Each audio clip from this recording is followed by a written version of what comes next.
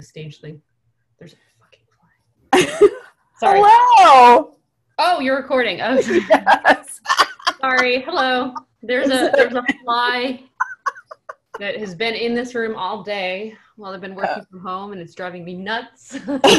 You need to get yourself some fly paper. Make some arsenic, you know? Oh, yeah. A fly murderer. Well, I did not know that that's what was on fly paper until I heard that. I did not know that until just now. Oh, really? Oh, okay, because I thought you had heard that on that podcast too. So I'm Bay. I'm Jay. And this is the part I don't get. Let's be professional. Nothing is not professional. 42. 42? Well, that's what you had on the name of it. Okay. Let's pretend it's 42, and if it's not, we'll figure it out later. But we'll fix it.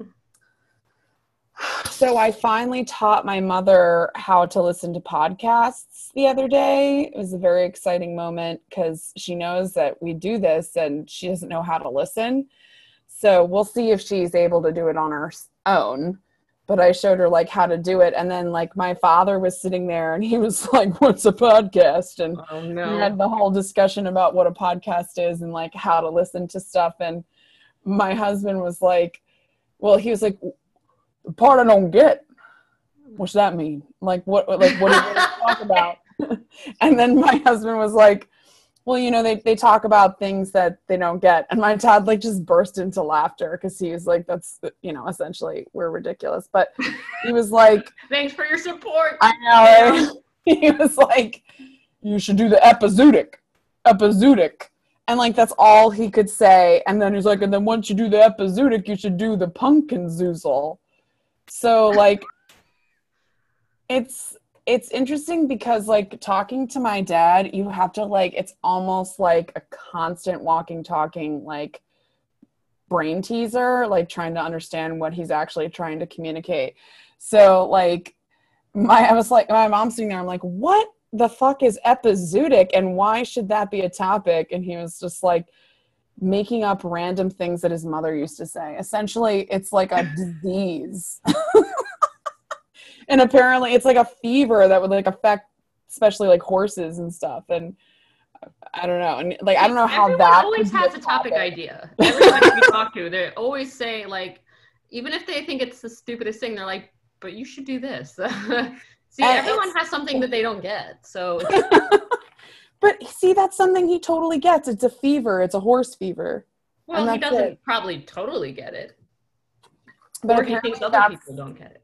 That's what my grandmother used to say. She would say that it's a general malaise of the spirit when you have epizootic. But like melancholy. It's a disease that temporarily widespread in an animal population. So like an outbreak of epizootic. It sounds like a type of exercise.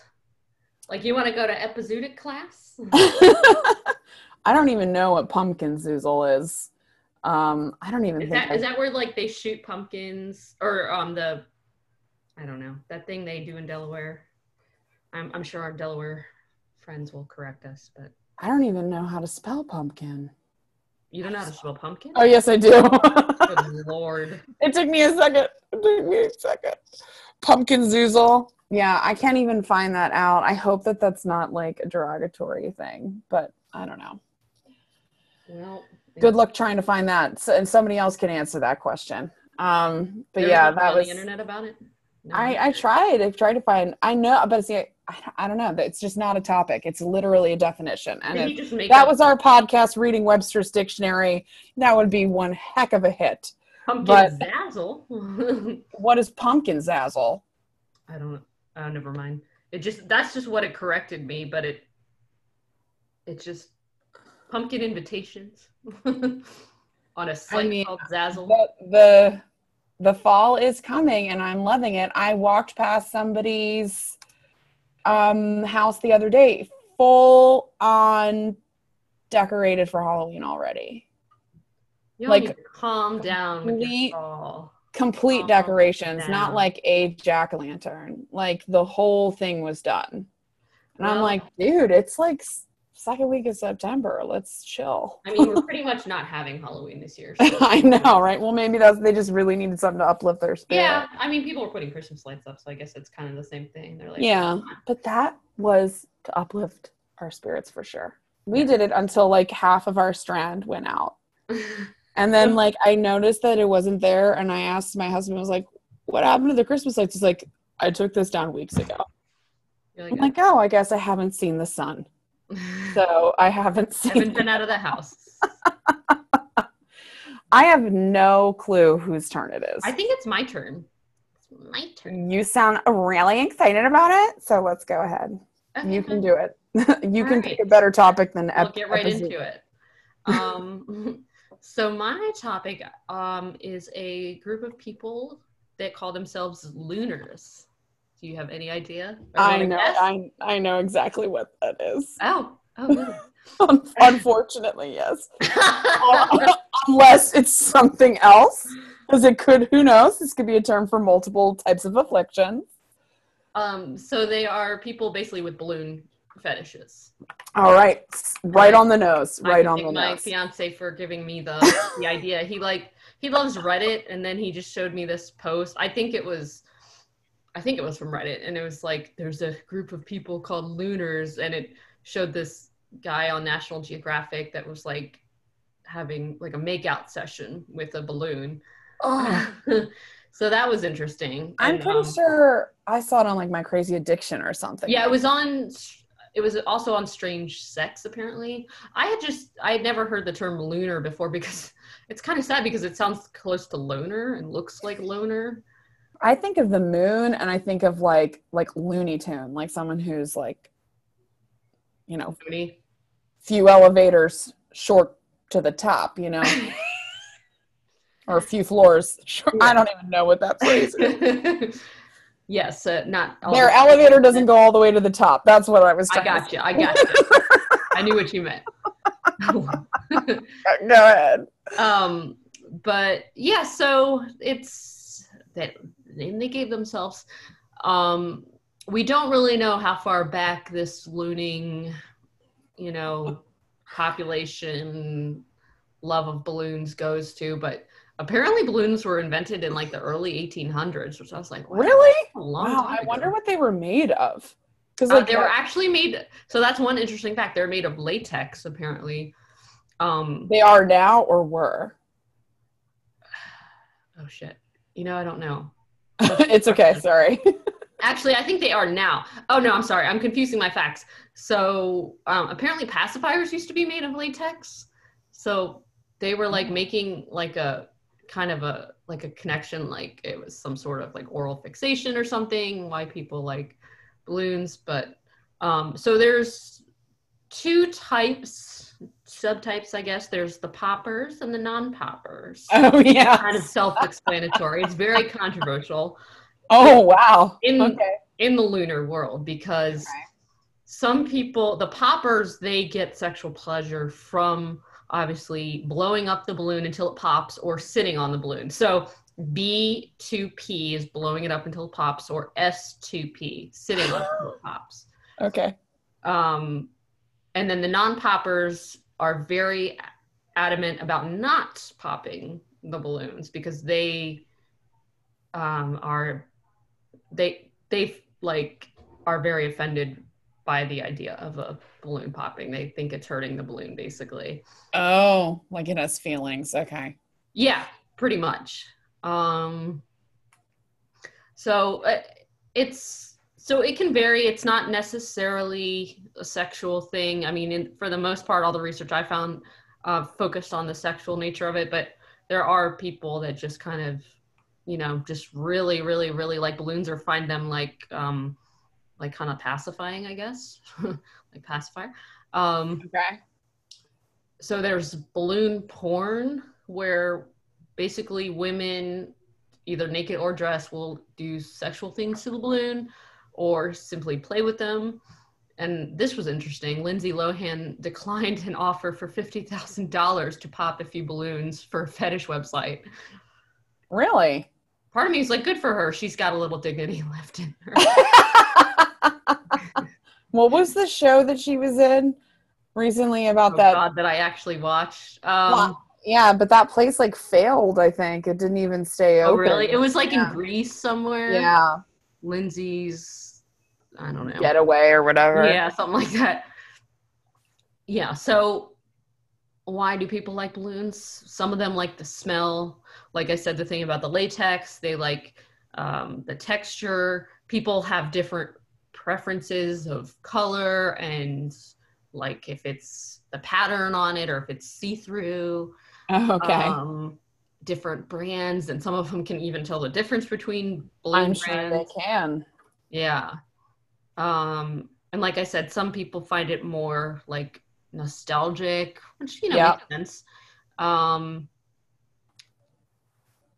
like I said, there was a gentleman named Chris Burney on the TLC show, Strange Sex, and he claims he doesn't have a sexual relationship with the balloons, but the man was doing everything but having sex with the balloon on the show.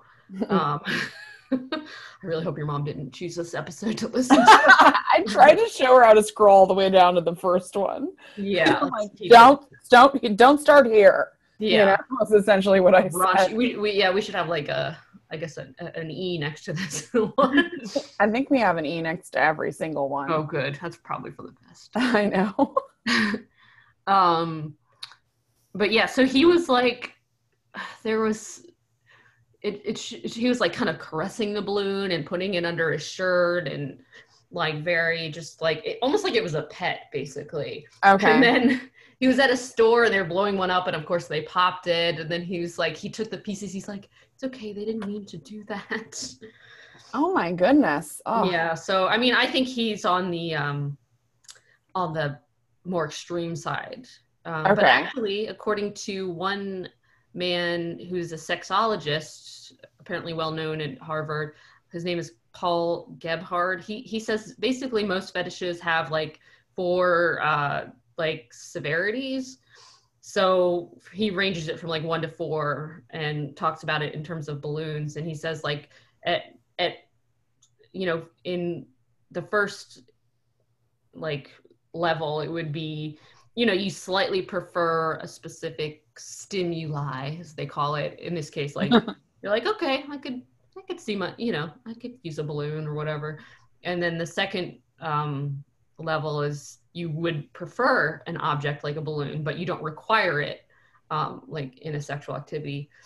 And then the third level is you need a balloon to perform sexually.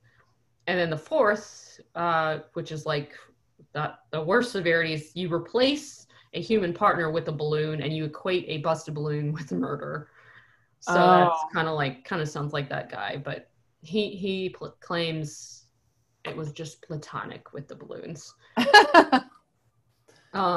So boys are more likely to have a fetish or develop a fetish than girls. Okay. They say the reason is because boys experience a more what they called obvious sexual arousal during adolescence and therefore more easily pair it with a certain stimuli. They gave an example of like getting an erection when they see a teacher in high heels, and then they like just like the high heels become like the thing that they associate it with. Okay. Pretty generic, but okay. Yeah. Not super deep. Yeah. They also said that like we're more likely to remember positive experiences than negative. And of course, if you're having an orgasm, it's very positive. So any objects associated with it can be associated with pleasure and kind of stick with you. But obviously that doesn't happen for everyone. They were also saying that like a lot of looners started off with like a fear of balloons or a fear of like the sound of them popping. And then maybe it was like the fear was more of like, I have these bad thoughts and I'm going to like stay away from them and I don't understand these thoughts. But it was really like, actually they enjoyed it. So I thought that was interesting because I hate a balloon popping. Like that's scares me. Really? Well, I mean, like, those games they had when, like at the boardwalk. Where you like pump the thing up. Yeah, where you blow it up. Like the anticipation, I hate that. But a lot of the Lunars say that that's what they love and like kind of gets them going. Okay. Yeah. I mean, to me, it's kind of sounds like a gunshot, like when It a is balloon very pops. loud. Yeah. Yeah, so maybe it's like it gets their adrenaline going. Um, let's see. Experts believe that fetishes usually begin in childhood. There's a lot of debate on the actual age that ranges from anywhere to from 2 to 10. Um, they have sometimes they throw in-person balloon parties with Wow. including trivia. They have inflating Balloon related competitions trivia. and roundtables. um, oh, and then there's also a subset of lunars called bubblegum lunars, where it's basically blowing bubbles with bubblegum. Oh, okay. Because it looks kind of like a balloon. Yeah. Okay. Okay. Yeah. So obviously with that, there's not really I mean, it's going to pop no matter what. So they don't really have the poppers and non-poppers, but Yeah, that's true. yeah. So let's see. Um, apparently the online community for lunars has been around since about the 90s, and it started with a group called Balloon Buddies, and they have like right now there's only like 1,200 members, so it's not huge, but they actually started as a pen pal group in the 1970s, so at least it's been around since then. Wow. Can you imagine 1970s? You have a thing for balloons. You're like, Wow. How did yeah, you meet other people that's what without I'm the wondering. internet? Did they put an ad? Somebody had to just be really brave and, Yeah.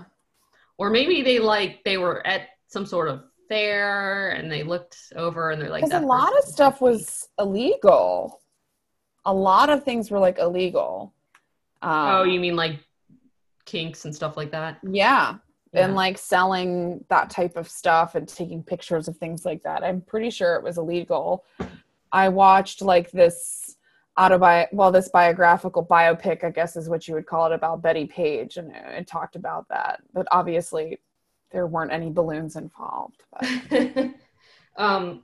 But I thought one of the best, the way one lunar described it is, it's not like we need to have it necessarily. For most people, he said it's like pizza, like it's great to have on a Saturday night, like to add a little extra fun, but it's not like, their world is going to, explode without it or so yeah, I mean, it doesn't sound like overall, I think most people are probably probably in a 1 or 2 range in terms of level of intensity. But of course, they always find the one really weird person and put them on the shows. But I think, I mean, there really wasn't much about it. There's like, I think it only went to like 1 page on Google. I thought for sure I would find more, but I think they do have, like, obviously, like I said, websites where they where they can connect. Yeah, and of course, a lot of pornography. Luckily, I didn't run into any of that, but okay, I did get some ads for some sex toys, and I was like, oh boy. Yeah. Oh goodness gracious! So that was actually it. That was a lot shorter than I really? expected it to be. I thought it was going to be more. Okay. I know. I'm disappointed, but yeah, if you have any more information you'd like to share. I just remember that whatever show I was watching, it was about addictions and stuff, and there was a larger gentleman. I think it was that guy who was a lunar. And it was interesting because like it was just like his search for finding a companion or a group or whatever. Because, everybody's got somebody, and it's interesting how like things like that kind of like bleed into the mainstream with shows like that, and like you would never, a lot of us would never know that people like had addictions or interests or whatever, these specific niches are. And well, the internet is like really normalized that's definitely the catalyst for sure. Yeah, it made them feel so they're not alone, and I think is good. Yeah. I'm all about, letting your freak flag fly as long as you're a consenting adult and you are not hurting anyone or any animal. Yeah. And they were saying this is way better than, some of the ones that are like the sadomasochism and stuff like that. And you do you, behind those closed doors. Yeah. It's kind of like, did you see the one with the guy that liked the inflatable, like toys for the pool toys? They were like, it was like inflatable whale, I did not stuff see like that. I wonder if it's something, if he would be a loon or two, or kind of. That seems like it would be in the same realm. Yeah. Although at least I guess I get the pool toy more just because it looks like something, balloon is like, it's harder to personify, I guess. Have you seen those giant like flex balloons where like people can get inside of them? No, but it did say that the one guy on the TLC special was able to get in one, and I was like, because it said he was almost 400 pounds. I'm like, how in the world? He was a much larger gentleman. That is true. Yeah. But that actually sounds kind of fun. Well, it like scrolled up on my like Facebook feed, like this ad, and then like I think someone screenshotted it and was like, oh my gosh, because they advertise them to children, or I guess like younger people. Yeah. And it's like almost kind of like the balloon version of those giant inflatable sumo wrestling suits. Yeah. And like I guess somehow you get inside of it, and you would have some sort of an air pump. I'm assuming you're not doing that with your mouth, because that would be that would take forever. Passed out. And then it's like this huge thing around you, and then like the only thing that's really sticking out is kind of like your neck. And I'm like, that is just, it seems like the most dangerous thing I've ever seen in my life. And they're claustrophobia waiting to happen right there. I know, but they're like, how do you get out?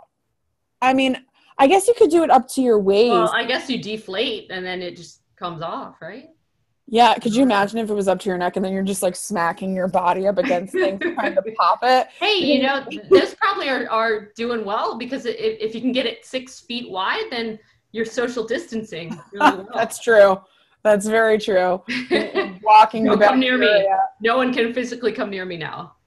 You just can't fit through a door. That's it. I just like the idea to like put a kid in, or like, here you go, Timmy, give it a try. You know, like, hopefully you don't suffocate. So we tell kids not to put their head in a bag, but we're like, here's a giant balloon. It might just go up to your waist and then you can kind of bounce around. But for some reason in my mind, I imagine it up to your neck, and then you look kind of like the Blueberry Girl and like Charlie and the Chocolate Factory, and you're just kind of like bumping around. I'll have to find a picture of it and post it on. I know. Oh, let's see. Giant balloons to get inside. Could you imagine? Looks like the Google. Oh my God! It does go up to your neck. What does it go up to your neck? So I was inflatable, funny, giant human balloons. Although it kind of looks like a. What's the brand name? Wooden Wells. Okay, we're getting no money for this, so. Getting inside a giant balloon. Oh, there's YouTube videos. I'm sure there are many. Oh, there's a girl going on water. Oh my God, are you trying to die? Walking on water. 6 foot 72-inch latex climb-in balloon. So climb-in balloon. Okay. And now we know it's latex. Well, mine I think will also be kind of a little bit on the shorter side too.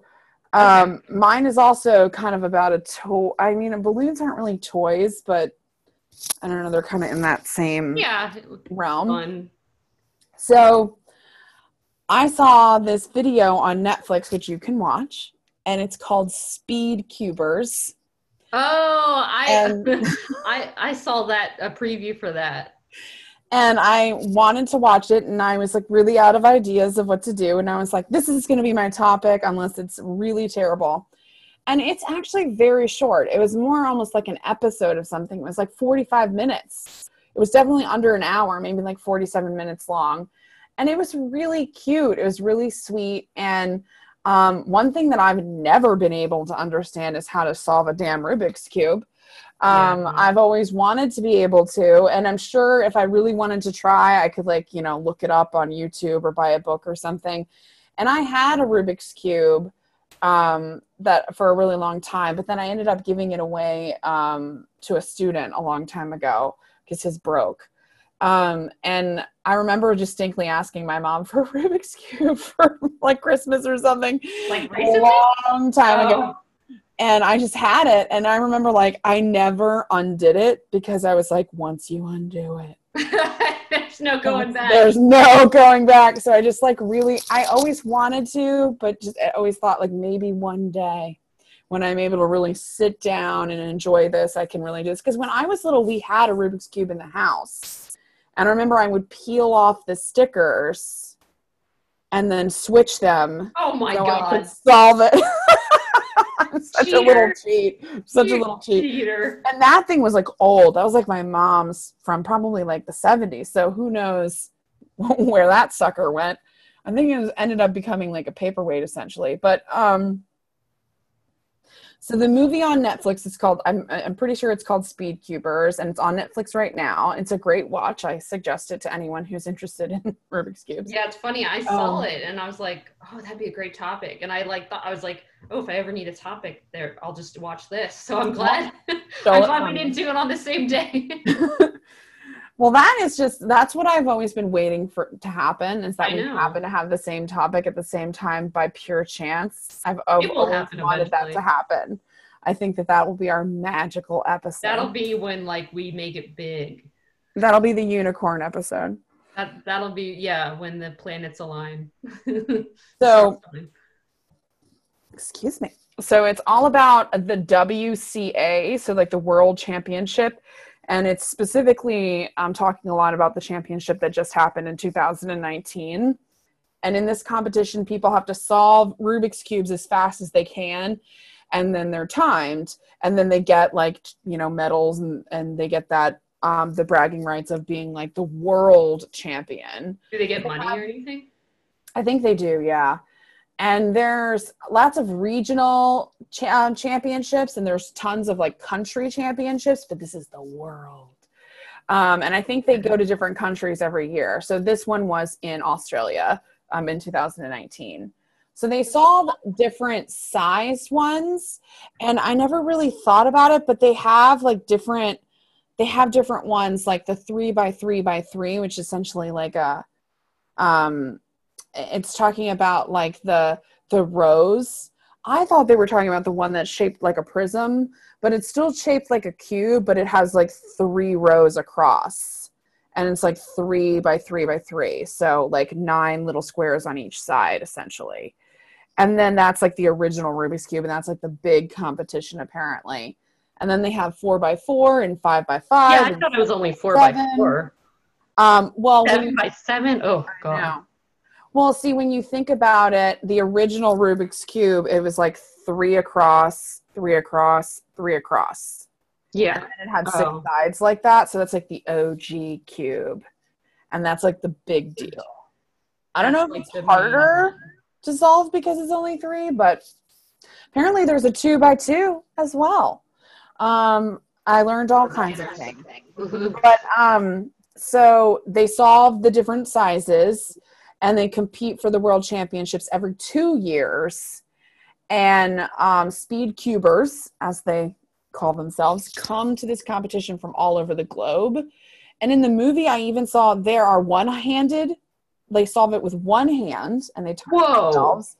And then they compete with their feet. And they're also blindfolded. Holy shit. I'm not 100% sure how one solves a Rubik's Cube blindfolded. But I guess you'd have to do it to know.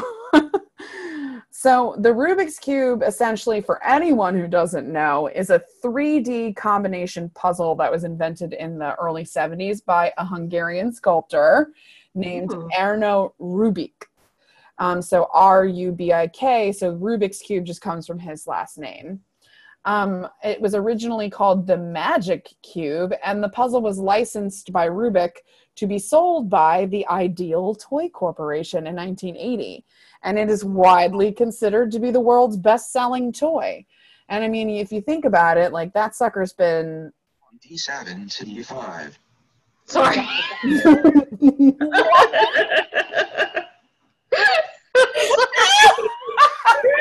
Whoa, excuse me, someone's doing something on their computer. Are you sorry? I don't. Sorry, I was trying to play chess. I didn't mean. You know, okay, first of all, you know how to play chess? Excuse me, I learned like a month ago. Well, you know, it's in the theme of what we're talking about. Chess is probably, I would say, like things like checkers, chess, and like a Rubik's Cube, those things have been around forever. Well, I mean, not forever. It's been around since 1974. But they're probably like almost like kind of like the Slinky. Like they're toys that like are probably consistently sold decade after decade after decade. And they're like a constant money maker. You know, like they're the kind that will stand the test of time, essentially. I guess because there's so many different ways to win, and it's just so challenging. I guess. So apparently it did reach the height of its mainstream popularity in the 1980s, but it's still widely known and used. And speed cubers continue to practice it and similar puzzles, and they compete like all over the world. So the WCA, the World Cube Association, because you know there's an association and a foundation and a federation for everything.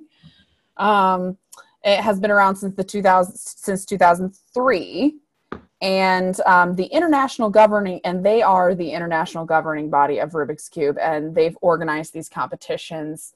And they're the ones that kind of recognize the world records and who, you know, sets the world records and things like that. They're kind of like that governing body. Okay. So in the movie, they talk about the two top competitors, and they like introduce them individually. So one is 24-year-old Felix Zemdegs, and he is one of the best speed cubers in the entire world. He is from Australia, and he's always a favorite to win. And he's broken multiple world records. And at the very least, if he hasn't broken the world record, he's ranked as one of the top competitors in like every Rubik's category that I could find. Like I was like, okay, I'm going to look this up and post it. And it was just so much. I just couldn't. So he essentially, they also have like the single world record. So that's like, when you solve it one time, and then they have an average record too. So he holds them for the 2x2, the 3x3, the 4x4, 5x5, 6x6, 7x7, all of them? Single-handed and blindfolded. So he either has at one point held the record in them, or and then like someone beat him, or he currently still does hold the record, or he's just internationally ranked. So like he's not the fastest, but he's like within like the top 20 of in the entire world for like these types of competitions. So he hasn't set every single one of those records, but he's incredibly good. Yet is definitely like the asterisk on that one. So his parents first thought it was like a phase or a hobby, and then he said that after he first solved it, it became like addicting. I bet. And then he just kept trying to solve it faster and faster and faster. And then before long, like when he was very young, he was setting world records, and he could solve a Rubik's Cube puzzle under 10 seconds. Like 10 freaking seconds. That's 1 Mississippi, 2 Mississippi, 3 Mississippi, 4 Mississippi, 5 Mississippi, 6 Mississippi, 7 Mississippi, 8 Mississippi, 9 Mississippi, 10 Mississippi. The cube has been solved. Like, I mean, that's nuts to me. Wait, so I have a question. You might answer this later on, but how do they, so, because, you know, when you get a Rubik's Cube, like you said, it's already, like, solved, technically. So does someone, for these competitions, does someone come in, like, is there certain... Yeah, they can't be set perfectly. They have to be set, like, essentially like that. And that was one question that I could not find the answer to. Okay. It's like, are they all set exactly the same way? Because that would, to me, would be fair. But at the same time, I can understand why they would want them to be random, because then it makes it harder. Because every single time you try and solve a Rubik's Cube, it's a different puzzle. Yeah, because it's like, let's say I got it and I did like 2 different things, and it's like way easier to solve. Obviously they're not going to do it that way, but I'm sure. But yeah, they're definitely like scrambled up when they get them, for sure. Someone, can you imagine having that job? I know, I'm curious. Like, because, that's going to take a while. Some sort of method where they have to, like, really, I don't know, make sure it's really hard, I would think. Yeah, I know. And the pressure, got to make this one good. Yeah. The champ's coming in. Sick of this guy winning. We gotta give it to somebody else. So he broke the world record. I think he was like 13 or something. He was young. For solving the Rubik's Cube puzzle. I think it was the 3x3 or the 4x4 sized one. So the world record was 7.08 seconds, and he did it in 7.03 seconds. Wow. And then he won the world championship in 2013 and 2015. So when 2017 rolled around, everyone was like, okay, no one's going to be able to beat this guy. He's going to win. But then Max Park started coming into play, and Max Park is I'm pretty sure he's from the US. He's 18 years old, and he is the other big fan favorite and one of the best speed cubers in the world. And he holds the world record for the average solving of the 4x4.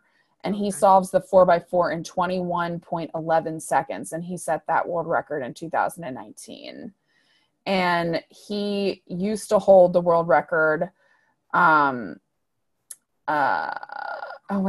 Maybe someone already broke that. So there was some conflicting things. So at some point he definitely did hold the record, and he broke the record for the 4x4. And he holds the world record for single and average for the 5x5. And that was solved in 34 seconds and 34.94 seconds. And then he and Zendegs are the only cubers to have set the 5x5 record since 2012. So like they are literally the only two in the world that have held this record within like a 10-year span. So Max Park and Felix, one of the best parts about the movie is that they're friends. Oh, that's nice. And like one lives in the US with his parents, and one lives in Sydney, Australia, and they're friends. And Max Park started getting really recognized in the community, or so they call it, because he was making videos with like a big timer in the background of him solving the 4x4 cube with one hand. And then people were like, whoa, who is this guy? How do you even do that? I don't know. And like they're not allowed to like put it down either. If they put it down, even if it's by accident, then like that's it. They're done. They're disqualified? I think so, because when they're solving it, they're like, boom, they like slam it down on the table that they're done. Because that signifies that they're finished. So if they drop it, they're out. Like they have, like whatever they've done is what they count it as. They like make such a big effort, like to slam that sucker down on the table. Or well, they gotta show that they're done.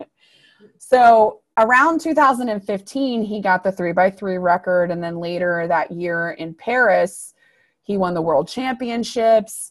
And then Max started to break Felix's records. And Felix was like, who is this guy? You know, he's like breaking all of my records that I worked hard to set. But then when Max won his big championship, Felix reached out to him on Facebook and was like, congratulations, good job, even though he broke his record. Yeah. And it's really awesome because Max Park was formerly diagnosed with autism when he was very young. Oh yeah, I saw that in the preview. And his father said that even though he's like around 17, he has the emotional range of like a 7 to 9 year old child. So as a child, he had a lot of struggles socially and then developmentally. And then he had no fine motor skills, which is the most interesting thing about him. Like they said that he couldn't do anything with his fingers really. So they just worked really hard with him, doing lots of at-home therapies. And I think they probably obviously sought out specialists and things like that. To help that delay, and it eventually improved his fine motor skills.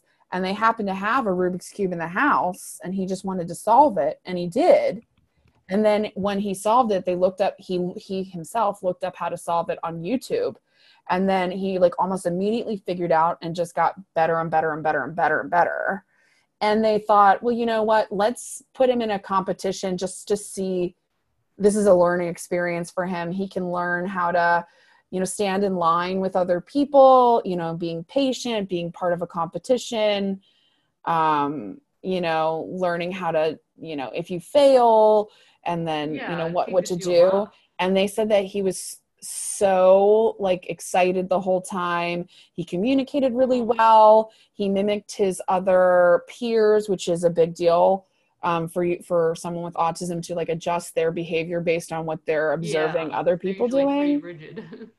And then he was pointing at things that excited him, and that's also a uncommon trait, the pointing out things physically with your finger. Really? And I didn't know that, but this is all according to his parents. So they were like, wow, this is great. And even though his parents were worried about him facing failure due to his, how he would handle that due to his emotional development, they kept putting him in competitions, and now obviously he's a world record setter.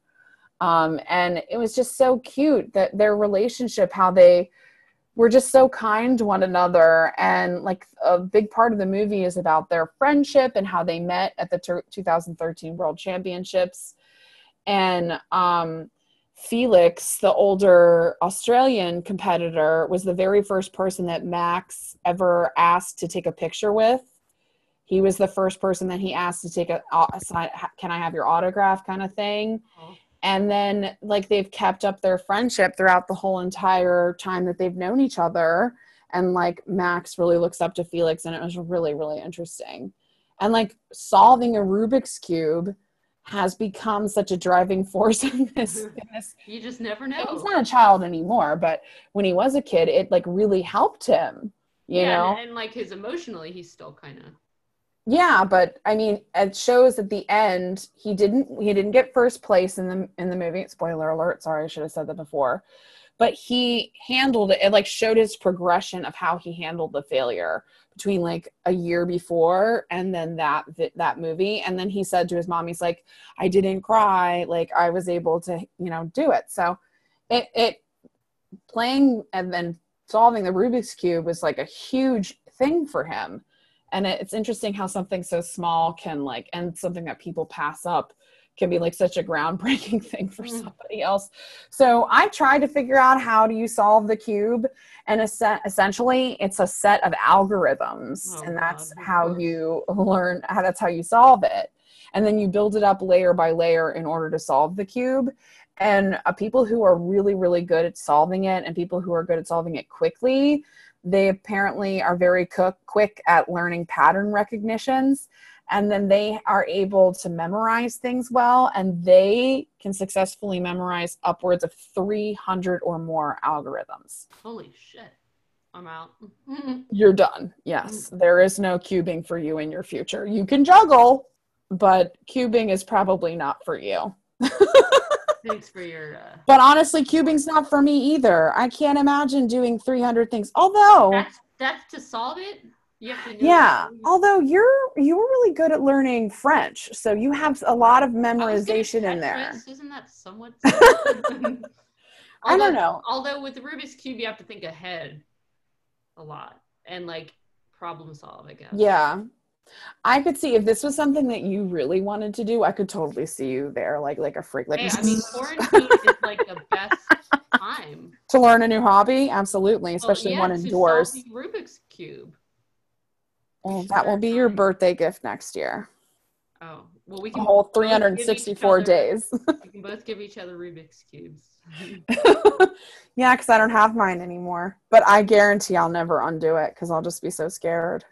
Or you'll just take off the stickers. Well, I've learned from that. Because, see, when I did that, I realized, there's only so many times you can do that before they're not sticky anymore. Yeah. So it's just kind of you're not fooling anybody, And then the sticker is gone forever, and then there is no solving because it's just the black plastic that's underneath of the... Yeah, then you're just everything's black. I know. But that was essentially mine. And that was it. How do you solve a Rubik's Cube? I would love to learn one day, as long as it's not hard. I think it will be, but we can. That's my limit. We can do it. That's my limit. Hey, maybe my goal should be I could solve one row or like one side. They say if you solve one side, then like you're on a roll from there. I think is what they say. But that's it. So be sure to find us on Facebook at This Is the Part I Don't Get. And Instagram at This Is the Part I Don't Get. And email us at thepartidon'tget@gmail.com. And we will see you in 2 weeks. All right. Bye.